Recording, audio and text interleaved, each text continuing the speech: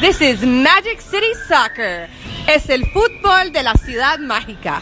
This is Magic City Soccer. Este es el fútbol de la ciudad mágica de Miami. This is Magic City Soccer. Let's go, Miami FC. Woo-hoo! This is Magic City Soccer. This is Magic City Soccer. Vamos, Miami. This is Magic City Soccer. This is Magic City Soccer. Este es el fútbol de la ciudad mágica de Miami. This is Magic City Soccer.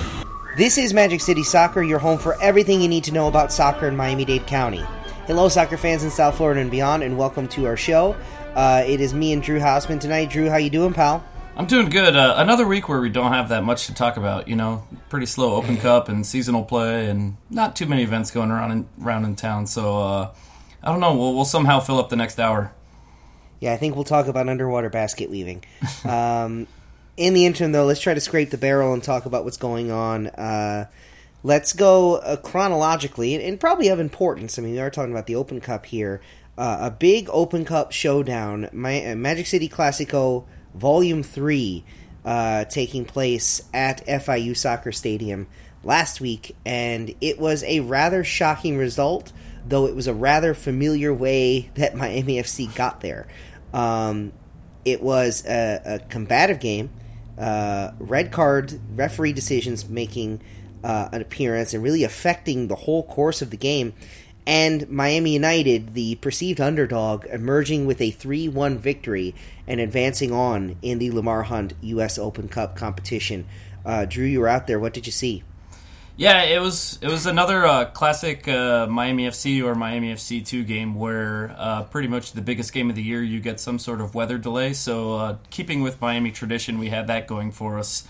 I believe it was delayed like an hour kickoff, an hour and a half.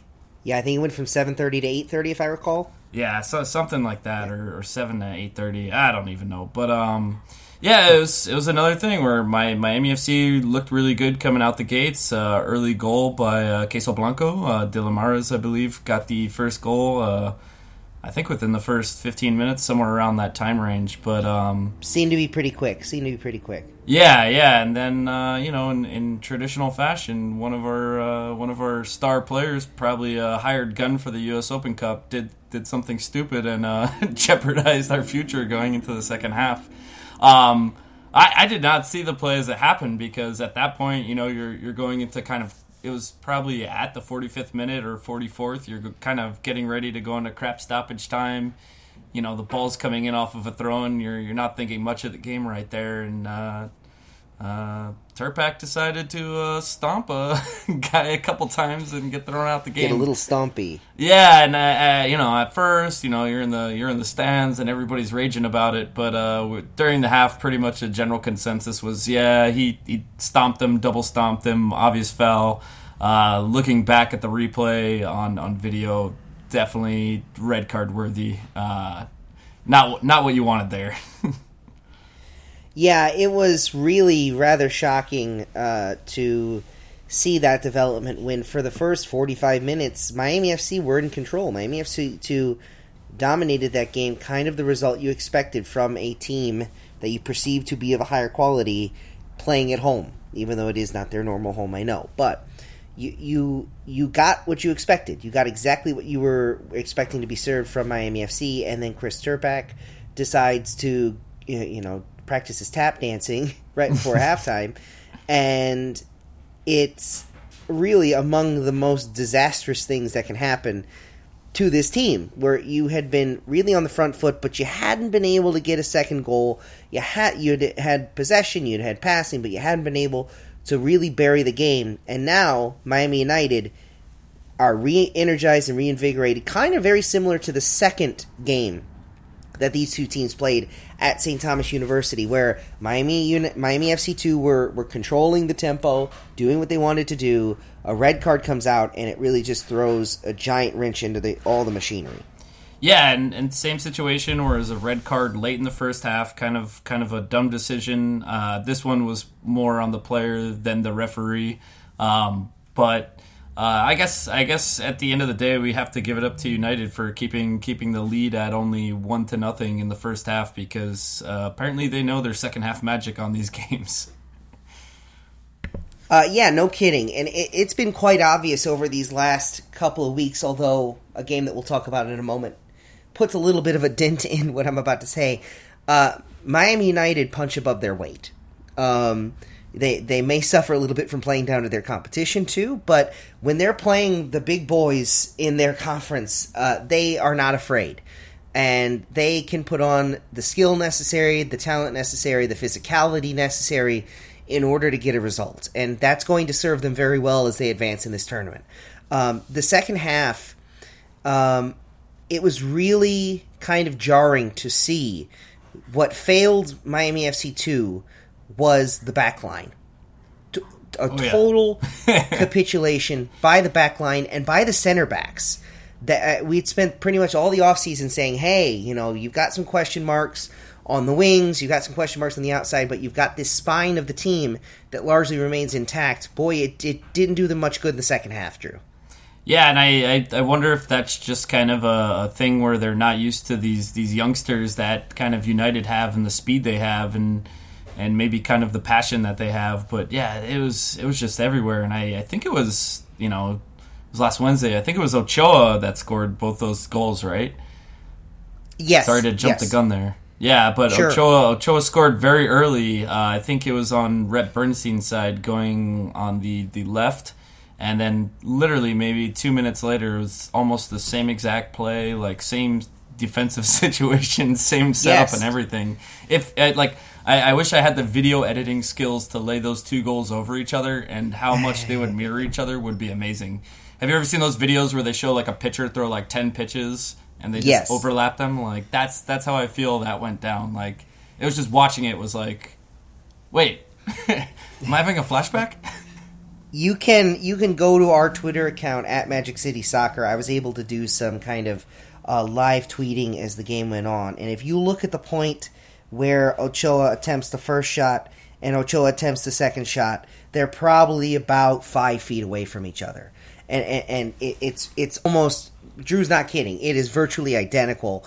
Both the circumstance that leads to the goal, the fact that it was basically a high line that was poorly organized but on the part of the center backs, and just David Ochoa taking off, getting into the box, and finishing from his left-hand side into the net of Indio Vega. It's virtually identical. And again, this Ochoa kid, I tell you what, man, he is tearing apart anyone he cares to face. Really, in Romero Cup preseason, you think preseason, he's going to get some easy goals. He's come into the league and come into Open Cup competition and just has kept on the path of goal-scoring greatness.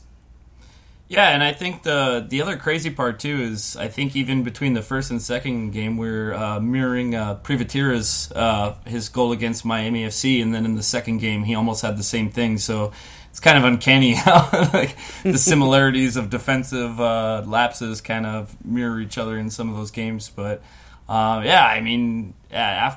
those two goals, everybody just looked like, you could tell they were down. I was hoping for an equalizer, keep the game going, maybe go into PKs or some extra time. But, of course, icing on the cake, our buddy again, Victor Palay. Yeah. Palay. I think I'm saying it like he's Hawaiian. Palay. I don't know. Palay Hawaii. But, he came in, scored very late. Yeah, took the shirt off, got the yellow, but at that point, there was no time left, and a man down, you're not scoring two. Yeah, it was really, Miami FC 2 were pushing and pushing and pushing, and basically they got caught.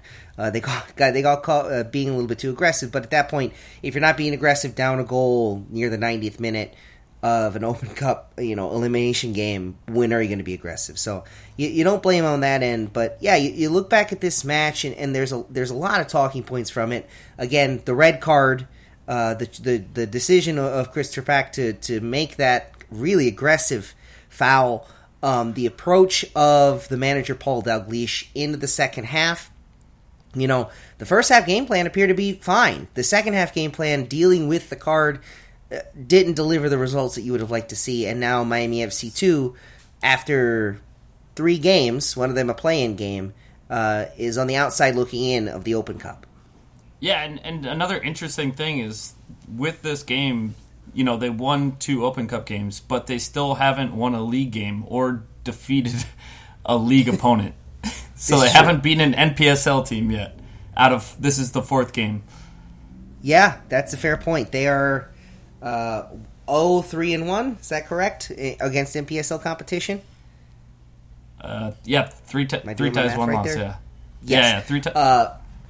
So yeah, that's actually quite an interesting note to make of that, and certainly Miami FC2 are going to look to change that going forward. We always like to self-promote here. Highly recommend you go to our YouTube page. Just search Magic City Soccer when you go to YouTube, or you can visit our website and find some of our stuff. The post-game comments of head coach Paul Dalglish are quite interesting. If you're a fan of Arsenal Fan TV, this may be up your alley. It got a little saucy. Saucy. That's a great way to put I feel like rightfully so, though. Yes, I think that our man Omar Mubayed was there getting the post-game comments, and I think, given the circumstances of everyone involved, it wasn't going to be a garden party. It was going to be not the most fun comments to deliver, and not the most fun questions to face.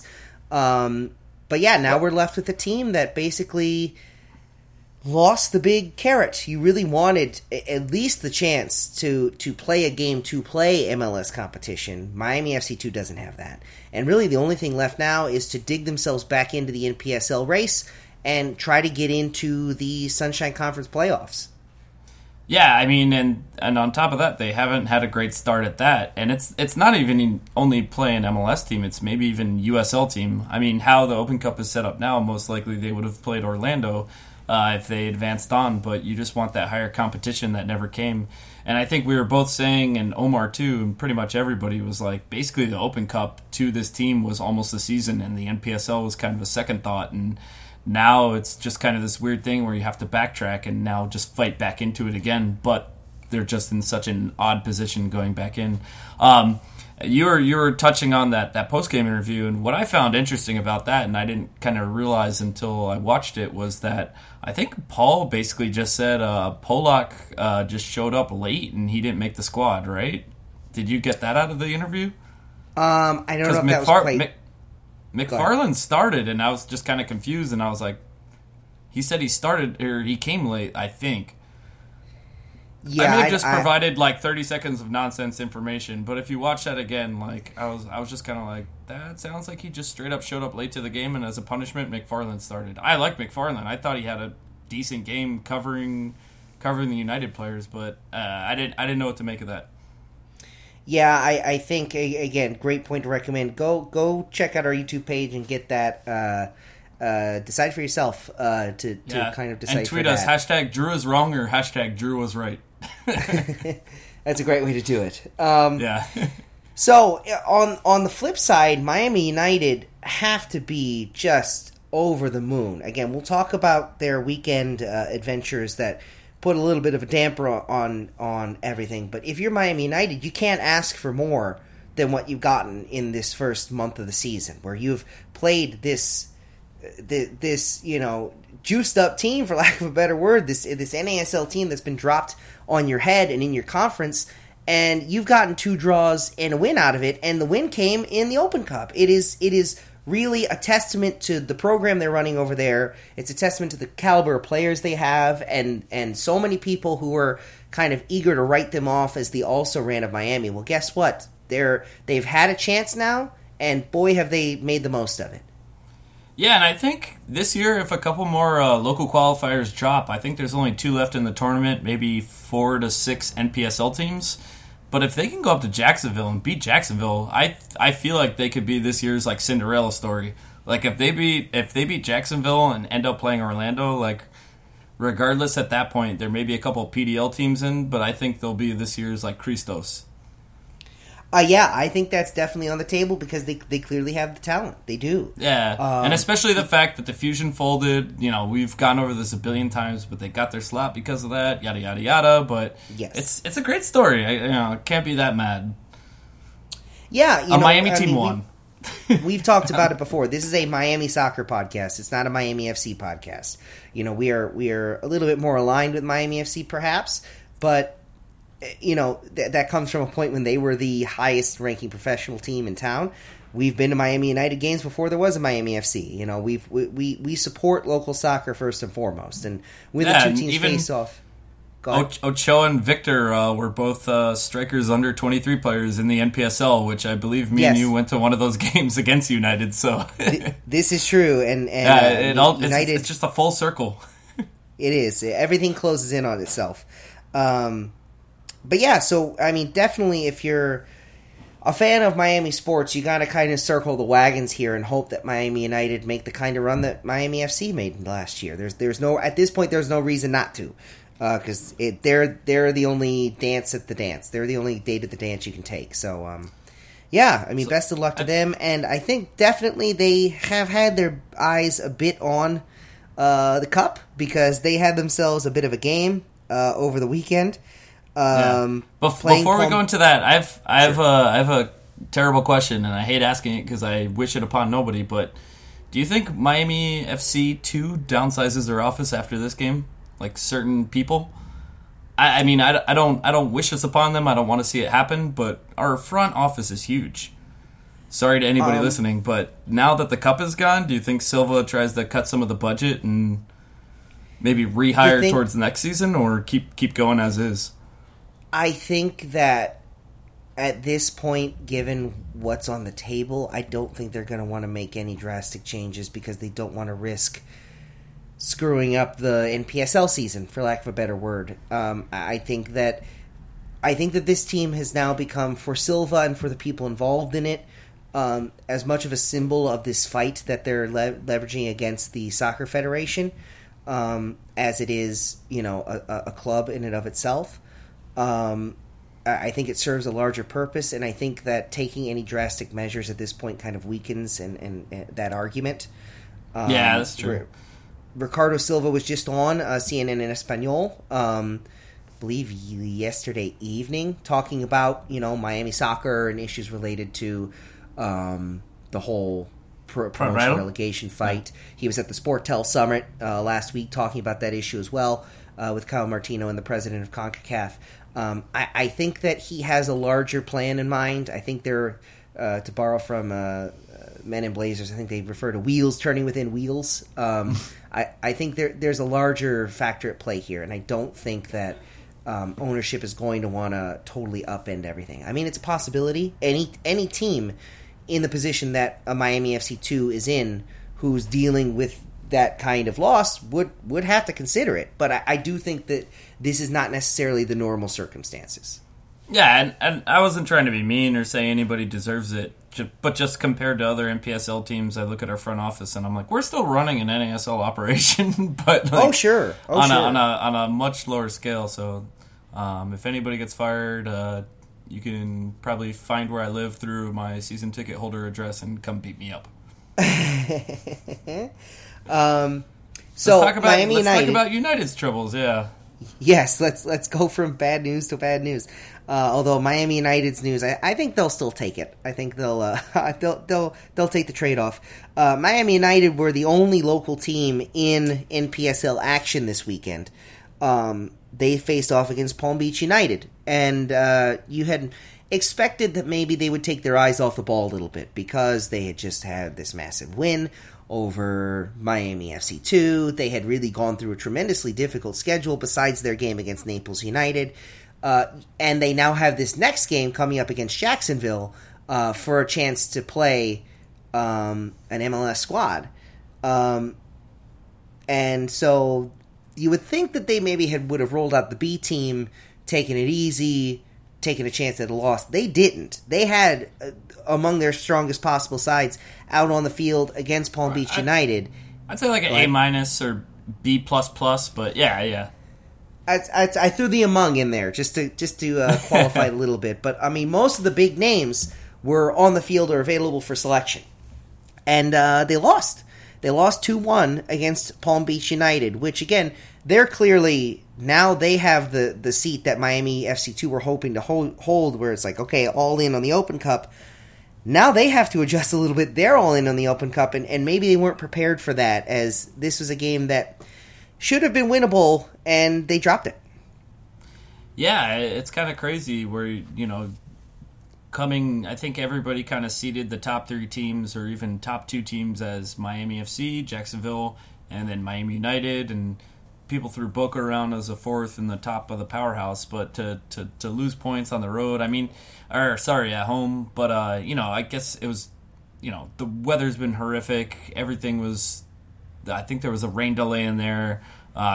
Looked like a hefty amount of red cards toward the end of the game. They ended the game with 9 people on the squad, but regardless, you know, they got it in, and then just another game over the weekend. Boca Raton beat Naples United 3-1. I don't think that means much in the conference standings or anything, but who knows? Like, Boca may be able to creep into a 3rd place spot.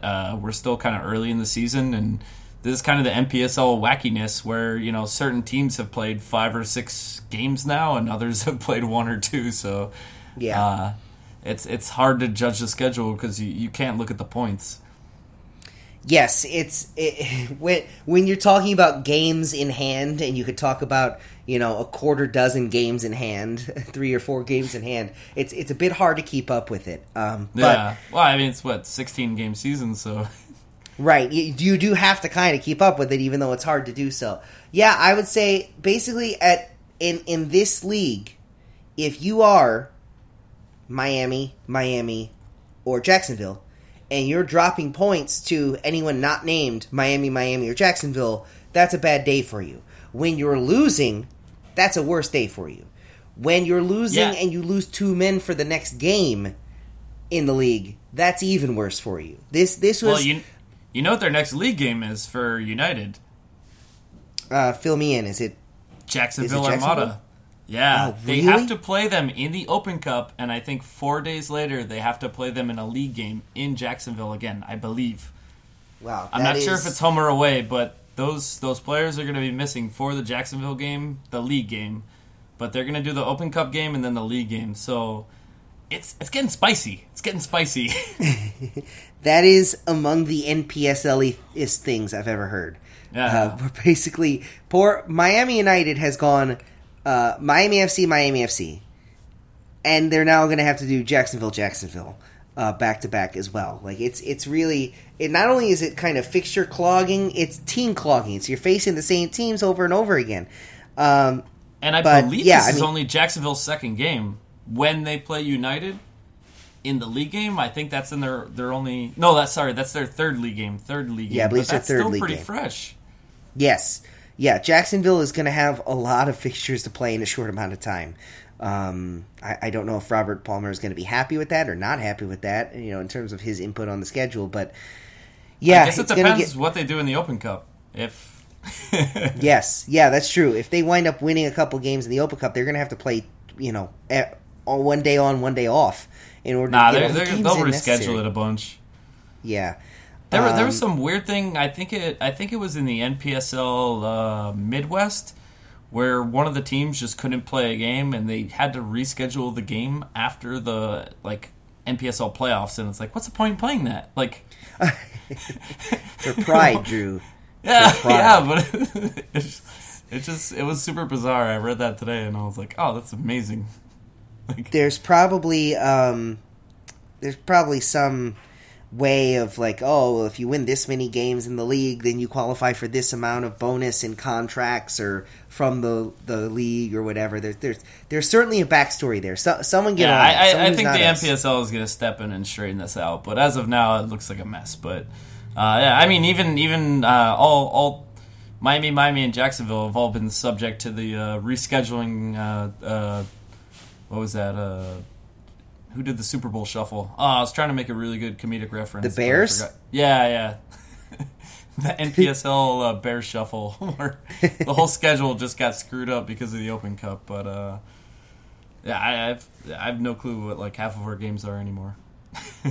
Yeah, so basically, if you're married to a schedule as it is, just assume you're not really going to be able to enjoy it because the league or the Open Cup is going to come in and screw it up. But so Miami United, they have this loss, really their first kind of challenge, a bump in the road this season, heading into their game against Jacksonville. Drew, what do you think it's going to take for them to pull out a win in this game? I think they could pull it off in Jacksonville, to be honest. Like, obviously Jacksonville had to have watched that game and just have to shake their players like SI, sudden infant death syndrome, and just shake them before the game and just say, hey, red card, not happening. Like, no matter what, don't get frustrated, blah, blah, blah. And, Jacksonville will be on the advantage there. But I feel like kind of what goes to Miami United's advantage all the time is just the underestimation of them and them as an opponent, where everybody's like, oh, they're a pro-am team, we're pro, we came from the NASL last year, blah, blah, blah, and then you get smoked. And, there was no kind of crazy call in that first game where United drew Jacksonville. Was that game in Jacksonville? Or did they not play? No, I believe it was in Miami. Oh, that was in Miami? Miami United in Jacksonville? Yeah, that was in Miami. Right? Yeah, I believe that was in Miami.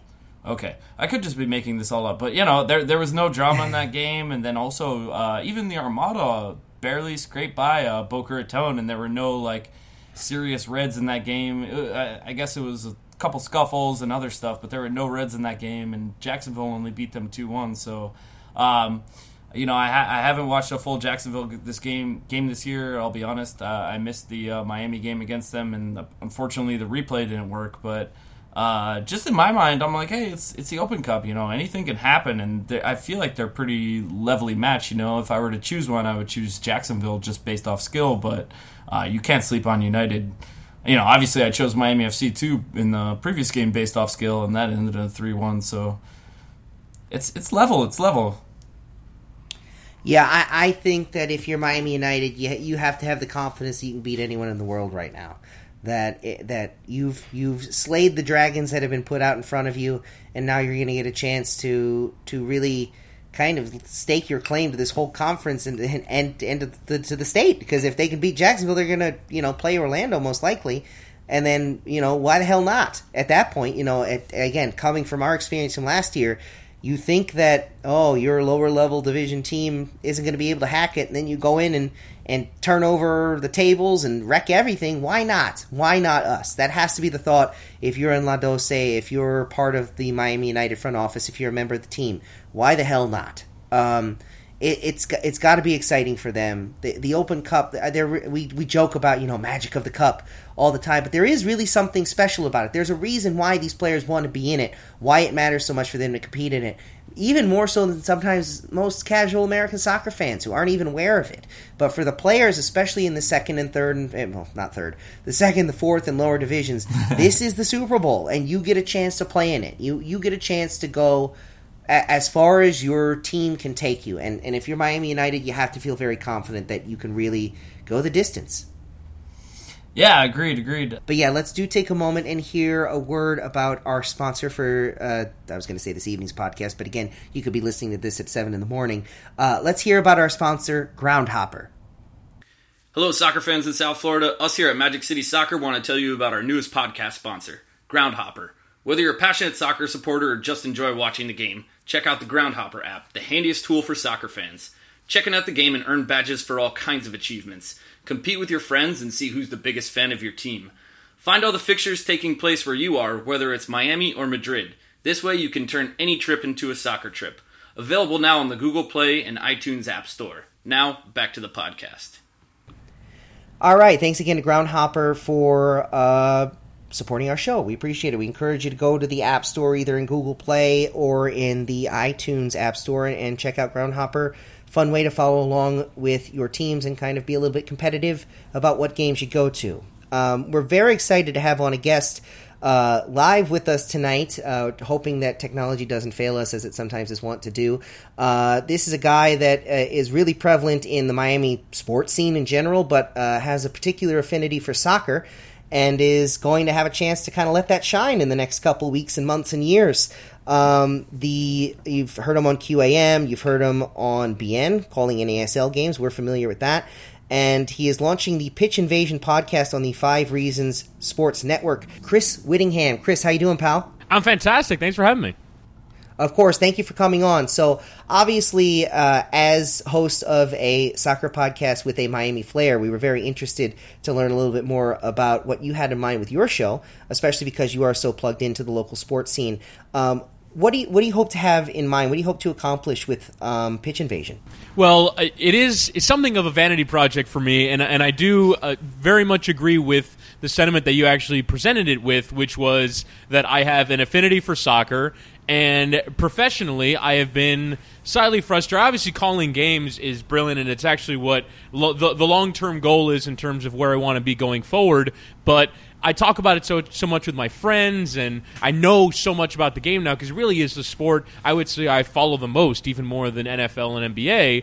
And I just wanted to have a vehicle to talk about some of this stuff. So obviously locally, I think one of the things that I find a lot in my personal life is just my friends asking me, so what's the deal with this MLS team? Are we going to get it? When's it going to happen? And those questions have been for 4 years now. And so I obviously want to talk about that. I know a ton about Miami FC having called their games for 2 years. So when things happen there, and I want to talk to Ricardo Silva and all the major principals about their thinking and all the causes, frankly, that they're taking up right now, both in trying to keep NASL alive and in trying to advance the cause of pro rel in the country, and really just talking about the major news in the world of soccer. So starts with Champions League this week, then World Cup, then ICC, then into the European season.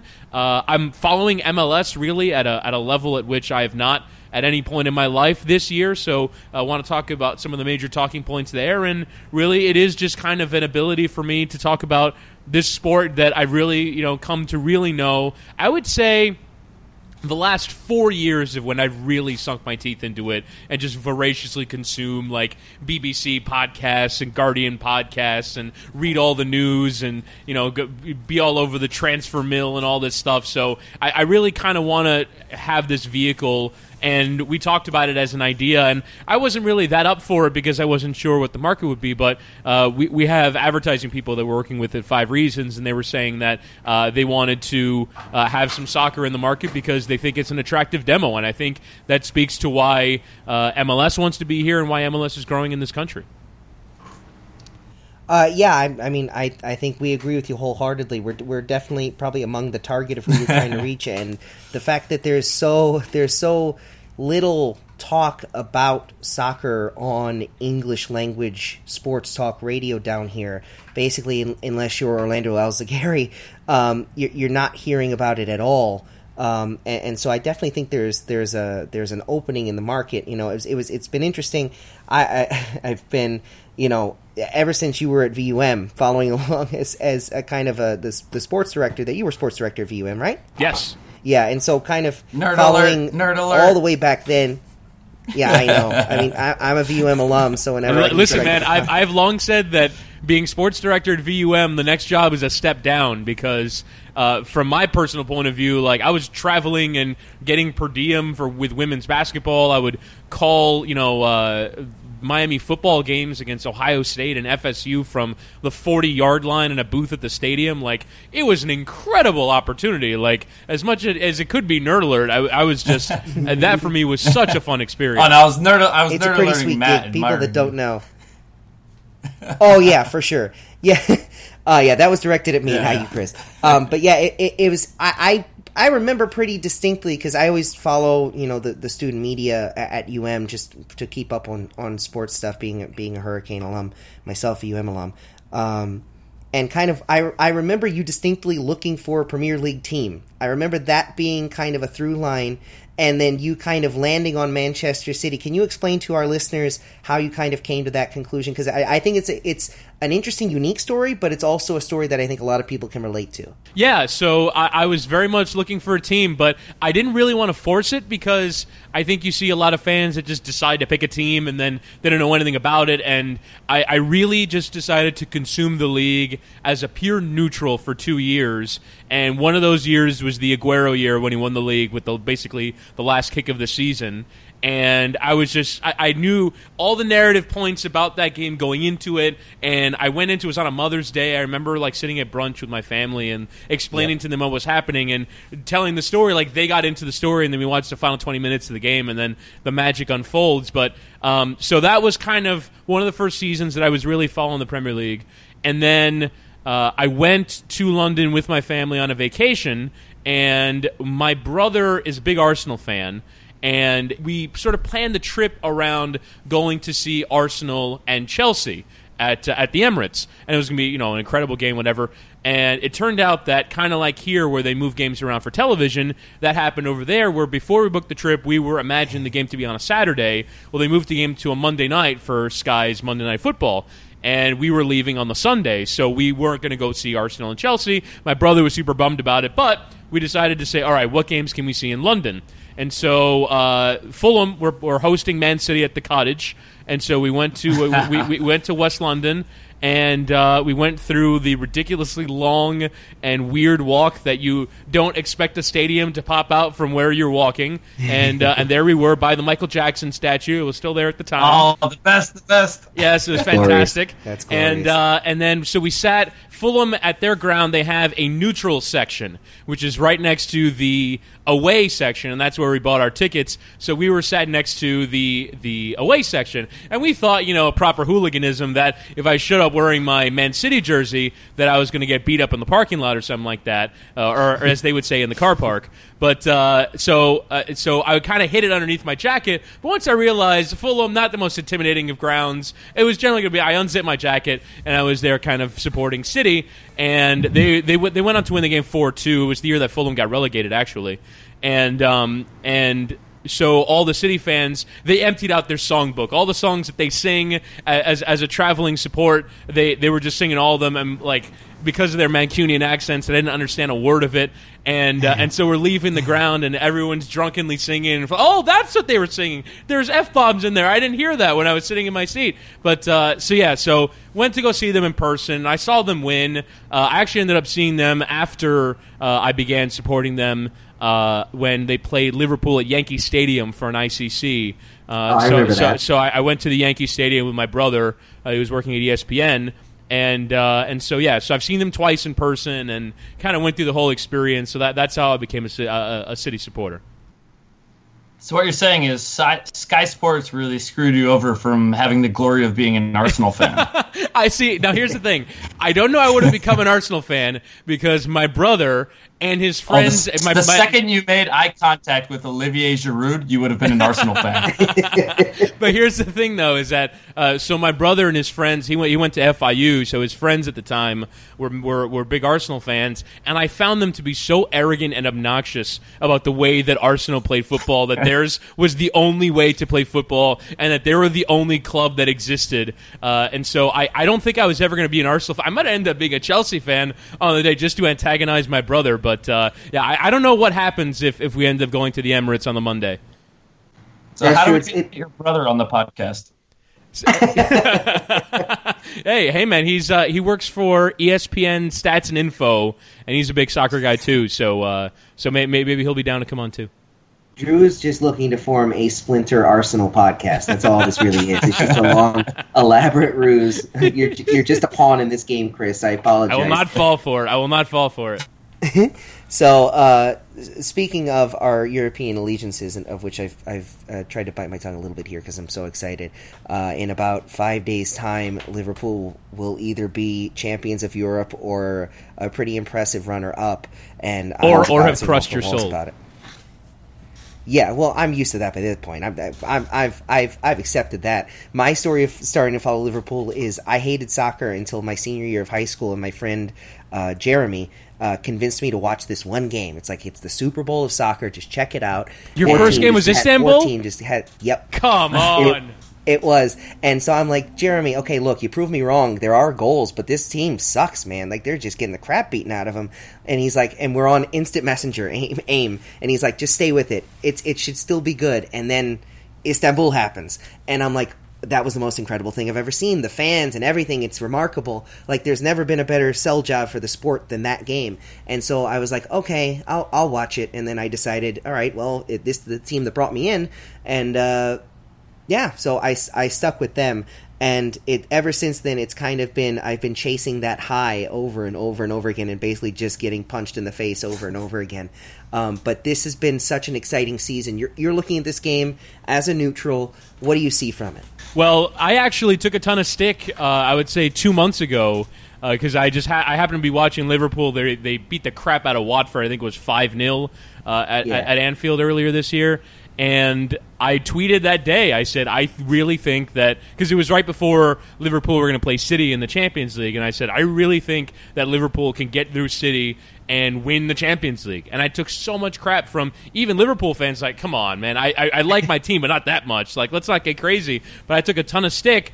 And here they are in the final of the Champions League. And this is not to say that I'm right, but it's to say that I've been impressed by that team the whole year. And really the only reason why they weren't a legit title contender was, I mean, obviously City were imperious. You pick up 100 points, like, it's going to be really hard. But what Liverpool did to City in both home games this year, I hate Anfield, and I never want my team to play there ever again. And you just sort of see the way that when they're at their peak, when they're at their full flow, they're unstoppable. And I really think they can summon that energy to really blitz Real Madrid. To me, if they don't get it in the opening 20 minutes, if they don't come out and get a goal in the opening 20 minutes, it'll be interesting to see how they respond, because they really are a team that kind of depends on coming flying out of the traps and setting their press and winning the ball off you. Like, if that doesn't come off, then I'll be curious what their plan B is, because I imagine that's certainly going to be plan A. But this is a team that I thought all along can win this competition, because on their best day they can compete with and outplay any team in the world, particularly in this competition when no team for me has really been that impressive. Real Madrid's in this final for a third straight year, but I don't think they've been particularly good on the way there. I thought Juve could have just as easily knocked them out. I thought Bayern could have just as easily knocked them out. And, you know, they lost to Tottenham in the group stage. Like, this has not been the most impressive of campaigns, and certainly they didn't have a good campaign in the league. So I really think that Real Madrid is there for the taking, and it really, to me, is going to come down to, does Liverpool's sort of opening burst of energy and adrenaline yield them a goal? Because if it doesn't, then that for me is when the concern will begin. I think I pretty much agree with you wholeheartedly. I think that it's cliche to say it, but I think first goal wins. I think that if Liverpool can come out and get that early goal, I still think Real. I think Real have more of a shot to win it. I think it's like a 58-42 proposition. I think Liverpool have a very good shot, but again, like you said, the longer the game goes on without a goal, the more likely it could be weird to see, because Real might try to bunker almost, just try to take the sting out of that. They've done it in the competition. I wouldn't be surprised if they did it again. Yeah. So. I think it'll be a good game. Again, I'm partisan, obviously, but if a team that displayed the same qualities as Liverpool, if Roma were getting in with that kind of attack, and Liverpool had lost, I still think it would be a pretty good game for a neutral. The other big competition coming up, obviously, is World Cup, and of course, sitting here in the United States, we're in kind of a weird position because we're not in it for the first time in more than 20 years.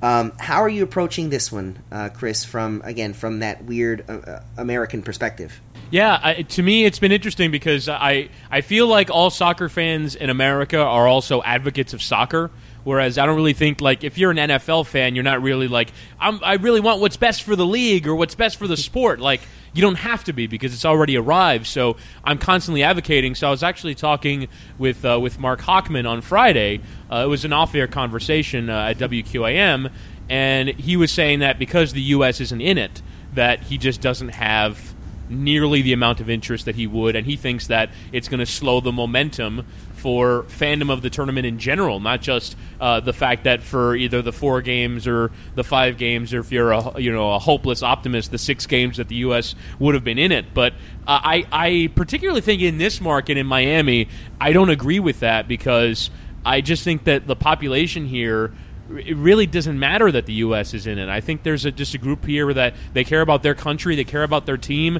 they care about football in general, and so they don't need the United States playing into the group stage or into the round of 16 to have interest. So I will be curious to know what ratings look like. I'll be curious to know, just sort of anecdotally, what interest looks like. From a personal point of view, it's just, again, it's the fact that I now have that knowledge of the league narratives and of the national team narratives, from having covered CONMEBOL World Cup qualifying for Be-In, from following CONCACAF, from following all the major European leagues. Like, I know a lot about, like, let's say 20 of the teams in the tournament, where, like, I was looking at the Senegal squad, it's like, wow, I know like 9 of these players. And so I feel like my interest won't wane, but I don't know if that's representative of broader America. But no, I'm 100% in, and even though the locale isn't great for me, like I'd love for it to be in another country. You can say that the next 2 World Cups and possibly even the next 3 if the U.S. don't get it. But and the locale is kind of the 33rd team. You've heard that described, but I don't feel like my personal interest has waned at all because the U.S. is out. Yeah, I'm interested to see, because there are so many things changing with this World Cup. The U.S. is out of it. Fox is taking over coverage of it, and so much Sturm und Drang about that and how they're approaching it, who's involved, and all that. I think there are a lot of different inflection points as to which you can kind of talk about the game within the game of the coverage and the ratings and how people digest it. I'm interested to see how Telemundo does. I'm quite interested to see how Telemundo does. Well, Fox lost all that money, and now they have that campaign, basically support the Mexican national team. But I think that's what... It's just a load of nonsense. Yeah, and I think that's what you were brushing on earlier, where Miami's kind of the abnormality to all that, where it's like, hey, like... Last World Cup, like, every other bar was just packed with, you had Baru and Brickell, where the Colombian fans, were just packed that place. So, I mean, it's not like the streets of Miami will be dead, but obviously, Fado's is going to have a bit of a drop-off of customers, but...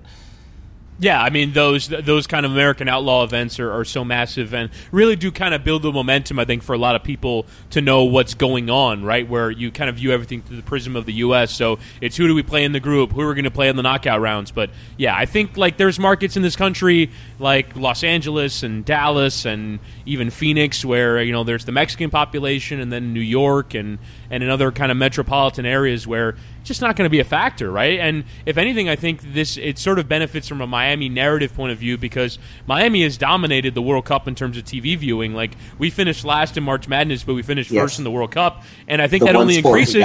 And that only increases because when ESPN puts out the top markets for U.S. games, Miami is never in it, right? Because I think there are other cities like Kansas City and Washington, D.C., where there's kind of more of that U.S.-based support than there is here. So I think the narrative that's going to come out of this tournament from a U.S. point or from a Miami point of view is going to be, I think we're going to finish number 1, unless Mexico make it to the final or something like that, where they just have a bunch of Mexico games that kill it.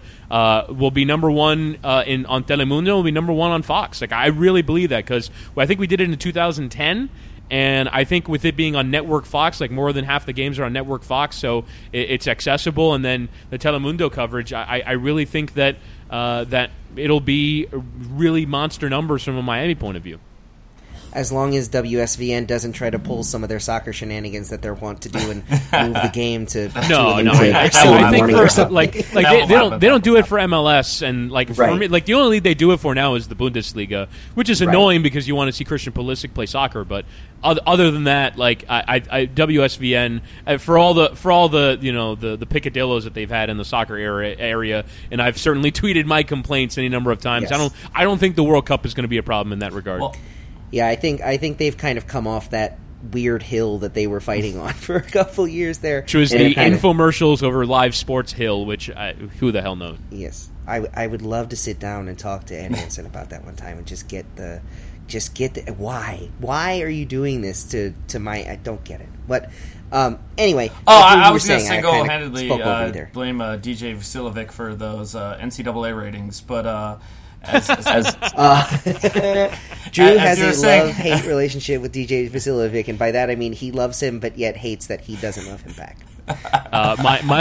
It's really more of a hate relationship, and no love is for Jaquan Newton. I only went to one game this year, and the one game it was late in the second half. I forget who it was against, but when Jaquan Newton would get the ball, there were people shouting, "Please pass it." And there was an audible gasp every time he touched the ball, because it was like something bad is about to happen. And for me, it was amazing that Miami, the University of Miami, not like a tradition-rich basketball school, but even the fans in the stands could see clearly that their thoughts had very clearly evolved about Jaquan Newton. So that is my feeling on that subject. Yeah, that's it's definitely, having started going to UM basketball games in 2005 and coming from Maryland, where basically college basketball was like the bread and butter. No one gave a crap about college football there.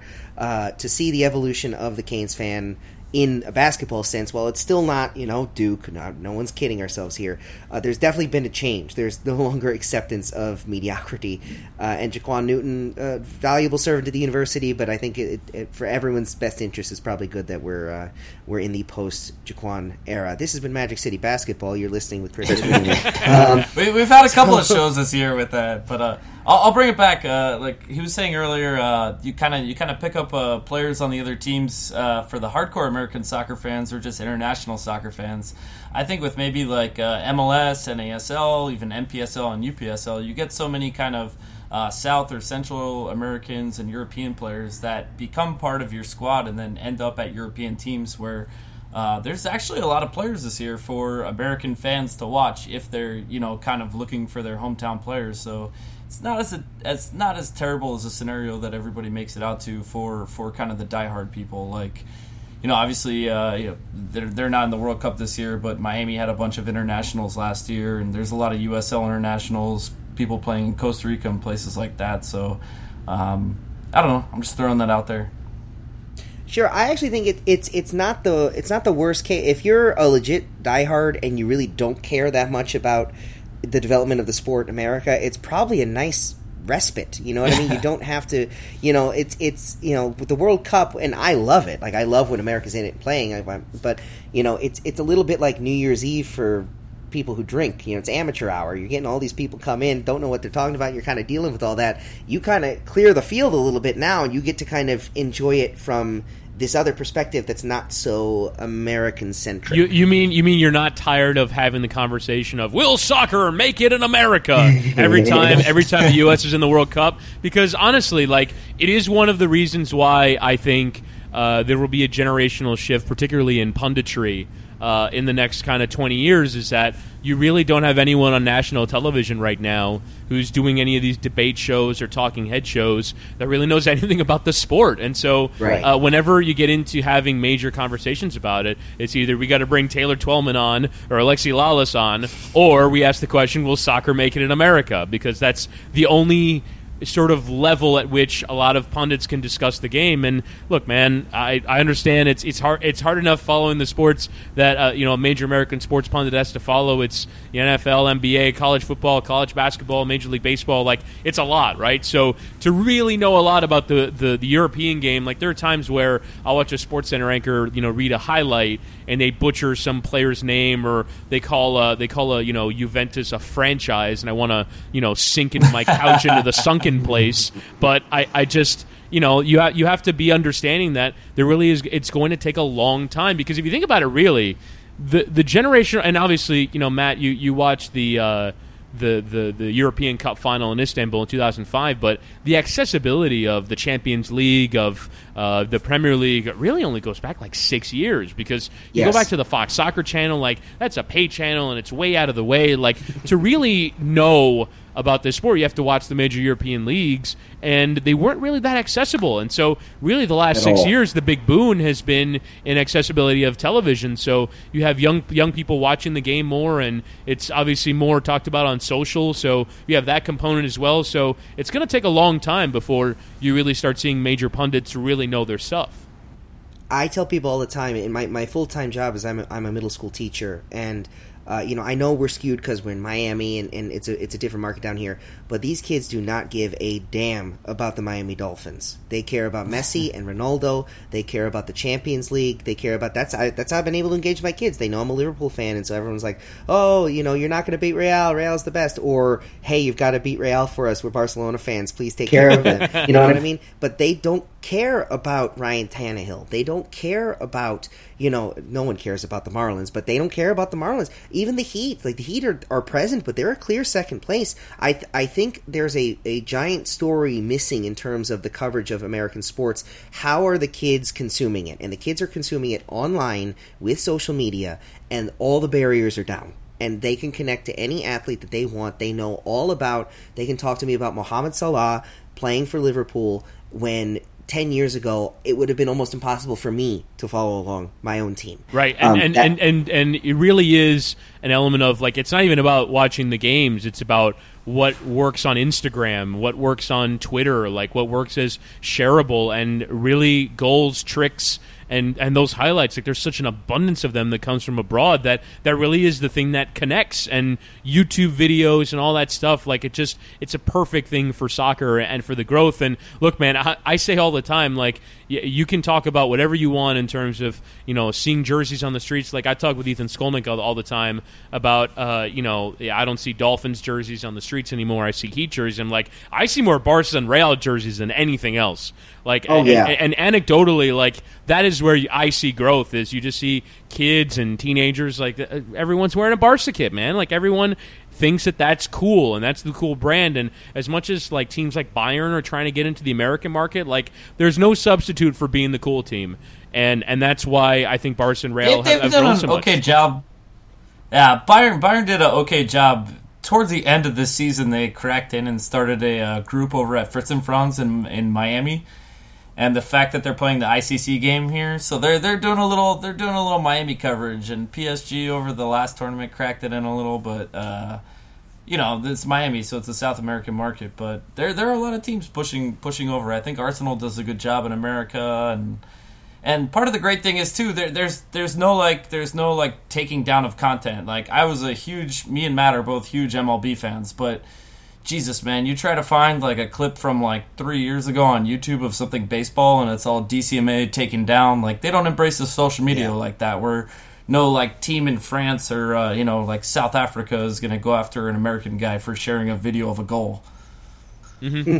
Yeah, and to me, the thing that you mentioned, kind of the efforts to grow, like, it's actually hard for me because, like, I'm a City fan, so I want there to be more City fans. But every time I go to the pub, there's, you know, nothing but Liverpool and Chelsea and Man United because they kind of have a head start. But it really is also because it really isn't like when you're picking a team, you don't want to pick like this, you know, this evil empire that all they do is spend their way to going and winning leagues and winning trophies. But I do wonder if in kind of the Guardiola era, because this team is playing such incredible football and they're scoring 105 goals a season, you might start to see more City fans. Like, the things that have to be latched onto are things that are cool. And so that's why Real and Barca work so much, because Messi's cool. Like, he might not have a cool personality, but what he does on the field is incredible, and Ronaldo's incredibly cool. So I feel like that's the thing that has to work now, is are you cool enough to really break through that environment? And, like, I don't know how Bayern Munich does that, because I don't think of them as cool. So they have to that is like the word cool. I'm using it a ton, but that really is the currency by which these teams have to start trading. Have you ever seen the video where Mueller makes fun of Ronaldo's ball handling skills? That was pretty cool. Where he just steps on the ball like 600 times and like does like pirouettes. I have to search. I'm alone on that one. I'm alone on that one. Shots fired. I can tell you from my experience being a Liverpool fan, especially in Miami, that word cool, Chris, I think it is you are right on the money with how important it is to build a fan base, because I remember when Liverpool were going and they were towards the top of the Premier League and they were making Champions League finals, and, you know, they weren't cool. Like, they were Rafa Benitez, who I love and worship. His style of football is not cool. It is very kind of just organized, tactical, get a goal, lock it down. You know, it's not fun per se. And it's not Jose Mourinho, you know, choke the game out, but it's closer to that than Jurgen Klopp. And so I really felt like I missed the bus. I didn't miss it, but other people missed the bus, because Chelsea and Man U were these teams that kind of caught the wave as soccer was growing, and we just kind of got stuck. And within the last, 6 months, I'm an administrator of the Miami Liverpool fan club on Facebook. I've gotten more requests interested in joining the group in the last 6 months than I had in the previous 4 years. And I think, again, like you said, that's a testament to people being interested in watching the game. Soccer is unique in the fact that to be in watching it, you have to be hooked by the game itself. It's not about, on our side of the pond, on our side of the world in America, it's not about where you were born. It's not about what city allegiances you have. It's not about what your family roots for. It's about, like, what drags you in at 7 a.m. to a bar to be interested in watching for fun. 100%, and that is sort of the way that I got hooked, is because I sort of knew everything about the Aguero moment, and I thought it was incredible, and I wanted to support that team. And it really can be for the dumbest of reasons, like a team's colors, or one player that you really like. It really is, and I imagine a lot of energy and resources that these major European superpowers are dedicated to. How do we draw in these fans? Because that's why they're turning to America and Asia, is because their market's tapped out. If you live in Munich and you don't know what team you support, then what the hell's wrong with you? They don't need to do any work on the people in their country, and so how are we going to grow? How are we going to add new fans? And it's to go into other countries. And so I imagine there's a lot of boardroom meetings, about how do we pull these people in? And I have to imagine it's frustrating for them, because I don't think there's a science to this. I really don't. Other than trying to hire a manager and sign players that are going to, be entertaining, social, and sociable, then I don't know what they do. Maybe Man United, by signing Paul Pogba, because he's such an Instagram presence, that they think that, that'll add more fans, but I don't know if that's necessarily worked. But it really is these kinds of, moments or players or small things that end up, because really, as an American soccer fan, you have a menu, right? And so you have a menu of every club in the world that you can pick to be your European club, and it can be the smallest detail that allows you to make that choice. So speaking of moments that hook you in and lead you to support a team, kind of bringing it back local before we wrap up with you here tonight. You've already been so generous with your time. The Open Cup is going on for a lot of people down here. That moment against Atlanta last year in the Open Cup was there. It was brilliant. It was among the most exciting things you could ever experience. And, we went to every game last year here, and then both Drew and I traveled up to Orlando for the smashing victory there. It is those moments that drag you in, and now it seems that it's Miami United who are going to have the chance to be the Dragon Slayers. What do you think is so important for Miami? We've talked about MLS ad nauseum, and there's still not a product on the field yet. We dance with what brung us. We go with what we have now.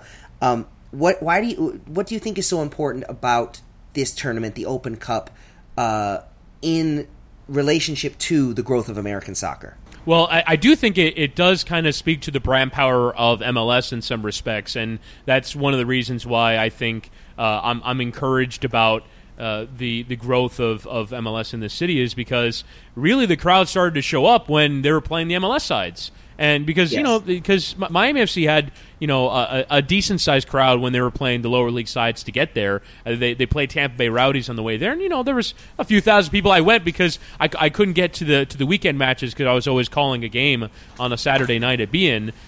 So I didn't get a chance to go into the stadiums, actually, but I went for the Rowdies game because I was free and I could go, so I went, and there weren't a ton of people there. And then they played Atlanta United, and all of a sudden there's 10,000 people there, and it was a legit 10,000. And it was because it's the MLS side, and we have a chance for this major cup set, and it would be super fun if they were able to pull it off, and they did. And like you said, they had that incredible moment with Poku in on goal and then scoring the goal, and that sort of is a hook. And then you come back because you're excited about this cup run, and you're in the quarterfinal, and I think people started to realize, sort of link it with the other domestic cups in whatever league that they follow, so they kind of understand the importance of it. And if an NASL side wins this, it's historic because it hadn't been since the 70s. So it really is this kind of this massive deal, and I really do think it starts with can this year a Miami United or last year Miami FC bring down one of the giants, bring down one of the major clubs in this country. And so it does sort of speak to, all right, so when a big side comes to town, there'll be people there, because if nobody viewed MLS as big, then there wouldn't have been a crowd there. So it was a sort of a sign that there is that recognition that in this country, this is the best that you'll see. Yeah, it does kind of prove the market. I guess if you're Don Garber or you're in the MLS offices, you're looking to see, okay, people will go. Although it did kind of make that question of, being on the Miami FC side of it, is this the Beckham thing? It just made it more confusing because it was like, well, it's MLS, but also no, not really. It's the Open Cup and it's like the FA Cup or the domestic cup. And how many times do you get as covering soccer in this city? Is Miami FC the MLS team? Like I've gotten that at least 20 times. Like people just people not knowing what it is. Daily basis. Yeah. Even just wearing the jersey out and about around town, people are like, "Where'd you get the Beckham jersey?" I'm like, Yeah, and like basically anytime you say you're going to a game, people are like, "Wait, the Beckham thing started?" No, it hasn't. Sure, buy tickets. I'll meet you there. Yeah, there's also that approach, which is just straight up lie. Bring your royal wedding registry book, and Beckham will sign it for you. So, anyway, Chris, let's wrap up. I want to give you, a 30-second elevator pitch. Tell us about what to expect on Pitch Invasion, besides, of course, excellent commentary about the quality of pitches across the world. I do not have that yet earmarked, but I imagine it will come up as the episodes go on. For those that don't know, I upset American sports fans around the world because I call fields pitches regardless of what sport is being played on them, and I do this because I like to bother people. And because I think a lot of people assume that I desire to be British, even though I just kind of find it funny. But anyway, so the main idea is we're just gonna again, it's just sort of an expression of my love of the game. Going to try and have guests on. Going to try and have my friends on that I talk about soccer with. I figure if Bill Simmons can bring his friends on, then I can too. And so yeah, it's just going to be year-round soccer conversation. It'll be once a week. Once we get into the swing of things, it'll be twice a week in the build-up to the World Cup. And then in the World Cup, I kind of want to go every other day. I was looking at the fixture list, and I thought, I don't know if I can make something out of Russia, Saudi Arabia, so maybe we'll go every other day rather than trying to, turn something into nothing. Turn something out of nothing. But again, just sort of an expression of my love of the sport. I really have come to enjoy it. I feel like I have a solid knowledge base, and now I want to express it. And I think it'll be a fun time. So subscribe, Pitch Invasion Podcast. It's on iTunes already. It's on Google Play, and I imagine wherever you get your podcast, it should be there too. So check it out. Episode drops on Wednesday. I can tell you that our first guest is the SI soccer writer, Grant Wahl. So I'm very excited about that interview. I did ask him about the MLS Miami venture and why he thinks that they've been so patient with it. Talked some Champions League. Talked about his new book as well that is brilliant. So Grant Wahl on the first pod, so check that out. There's a lot of good, sidebar before I come back and kind of praise the podcast, there's a lot of great soccer reading this summer, man. We had Sebastian Abbott on a couple weeks ago to talk about his book, The Away Game, kind of about the Qatar and developing their soccer program in advance of their World Cup. And I know Grant's book is fantastic too. Like, we said it when Sebastian was on. If you're looking for something to read this summer and you're a soccer fan, you are in hog heaven because it's delightful. So again, if you're listening to this right now, there's really no reason why you shouldn't also be signed up for Chris's podcast because it really it just fills in quite nicely with your interest in and again, if you like soccer, you get good soccer content. Sign up for it. You can find Chris on Twitter at Chris Whittingham. I'm going to spell your last name just so people don't get lost in case they don't know. Wittyngham. You can find the podcast Pitch Invasion 5R. Standard spelling on Pitch and Invasion, 5R as in reasons. It's part of the 5 Reasons Sports Network. You can just, I think, Google that. It'll probably pop up at this point. And again, you can search for Pitch Invasion on iTunes or wherever you get your podcasts. And again, get on board. Chris knows what he's talking about. Good voice for soccer down here in Miami, expanding soccer-specific content. That's a win for everybody. Chris, thank you so much for your time. We hope to have you on again sometime soon. Appreciate it. Whenever you want, guys. This is really fun. Excellent. Thank you again, Chris Whittingham. Drew, what do you say we call it a night? Let's do it. Excellent. So for Chris Whittingham, for Drew Hausman, I've been Matthew Bunch, and you've been listening to Magic City Soccer. And so until next time, go Miami United as they try to advance in that U.S. Open Cup, and go Miami Soccer. Boom.